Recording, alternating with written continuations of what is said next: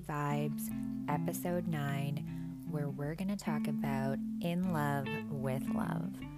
Let's start off with our definition. This is from oxforddictionary.com, and it's the definition for romanticize. Deal with or describe in an idealized or unrealistic fashion.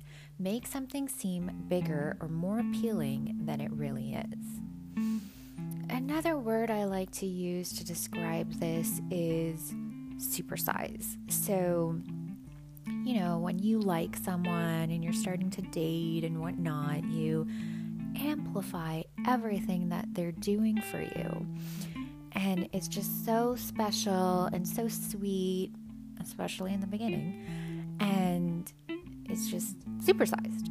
So, I don't know if you guys have heard of or seen the show Flight Attendant, but I watched that recently, and she's falling in love with a guy who's in her head and doesn't exist. And while watching this, I was like, whoa, I have done that so many times where I fall for someone in my head and I realize that isn't actually the person that I'm dating. Like, I supersized them. And another thing I kind of wanted to highlight and talk about is this whole concept of happily ever after. They lived happily ever after, and it seems so effortless, but I feel like, they fail to highlight how much work relationships are, how much energy relationships take. I watched this stand-up comedian, his name escapes me, but he's pretty dark. And one of the things he says about love is it's like Chipotle, like you eat it, and then you release it. And it's not always, sometimes it's magnificent and sometimes it upsets your stomach and all this stuff. And I was like, yeah, we have this beautiful notion of wanting to be in love with love. And sometimes we're so in love with that idea and open to it that we're not actually looking at who we're falling in love with and what love actually means. So, asking yourself, taking a step back and saying, is this relationship due to convenience and comfort, or is it actually healthy, and do I love this person?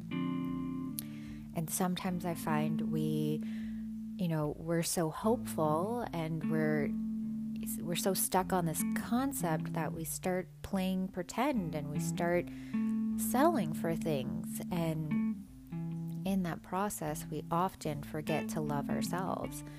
For me, one of the things that has kind of come up during COVID, during my self-reflection, is that I used to define love as sacrifice. And I was terrified of it, and that's part of the reason why I wasn't open to it, because I thought I would have to give up everything. I thought I would have to lose myself.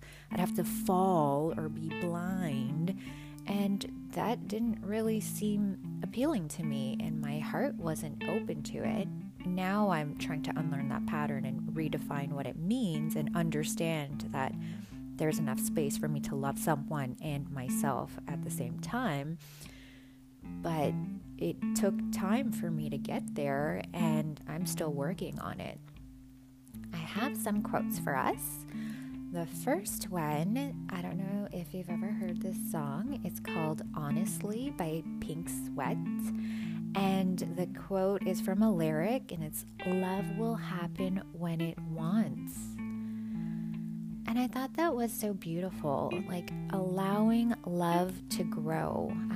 I recently watched a movie. It was called 4 Christmases. It's on Netflix. And I took a quote away from there. And what Reese Witherspoon said was, I need a relationship in which there's space for love to grow and to let it grow naturally, not force anything. Don't put timelines on yourself. Don't put ultimatums on people or yourself, and just let things happen naturally and organically. The other quote, this was something I wrote down at like 4 o'clock in the morning. It was insane. And that was, blindly marching in the name of love. Are you blindly marching in the name of love and not really doing things that are in your best interest or in the best interest of the person that you're loving? So those are some deep thoughts. And another quote, I know I'm giving you so many, but another quote that I came across, this is like many years ago, and it says, when you learn your worth, you stop giving people discounts. So for me, what I realized is I didn't want to settle. I don't see myself getting married anytime soon, and I didn't want to settle. So in the fear of not wanting to settle, I actually settled by dating people who are just time passes, where there's no opportunity for growth, where there's no room for love to grow, because I didn't want to, quote unquote, fall in love and sacrifice myself. So I was settling for something else. So here are some of my stories. I have one story for you today. I was dating someone. He was an entrepreneur and starting a business, so in a very stressful state, constantly working and on a weird schedule. And I remember I was talking about something, and we ended up driving up to a sunset, and we kind of decided to stop talking and just silently enjoy the sunset. And it was a beautiful moment. We're watching the sunset. And then he started asking me questions about work while we were enjoying this beautiful moment. And I have no problem helping. It's just a matter of a time and a place. And that was not the time or the place. Like, I was really sinking into that moment. And when he started bombarding me with his work, I felt so invisible. I got stripped out of that moment, and I kind of just looked at that person in a very different light for the first time. And I was like, usually these sunsets are so magical and beautiful, and I enjoy his energy and just being in the moment.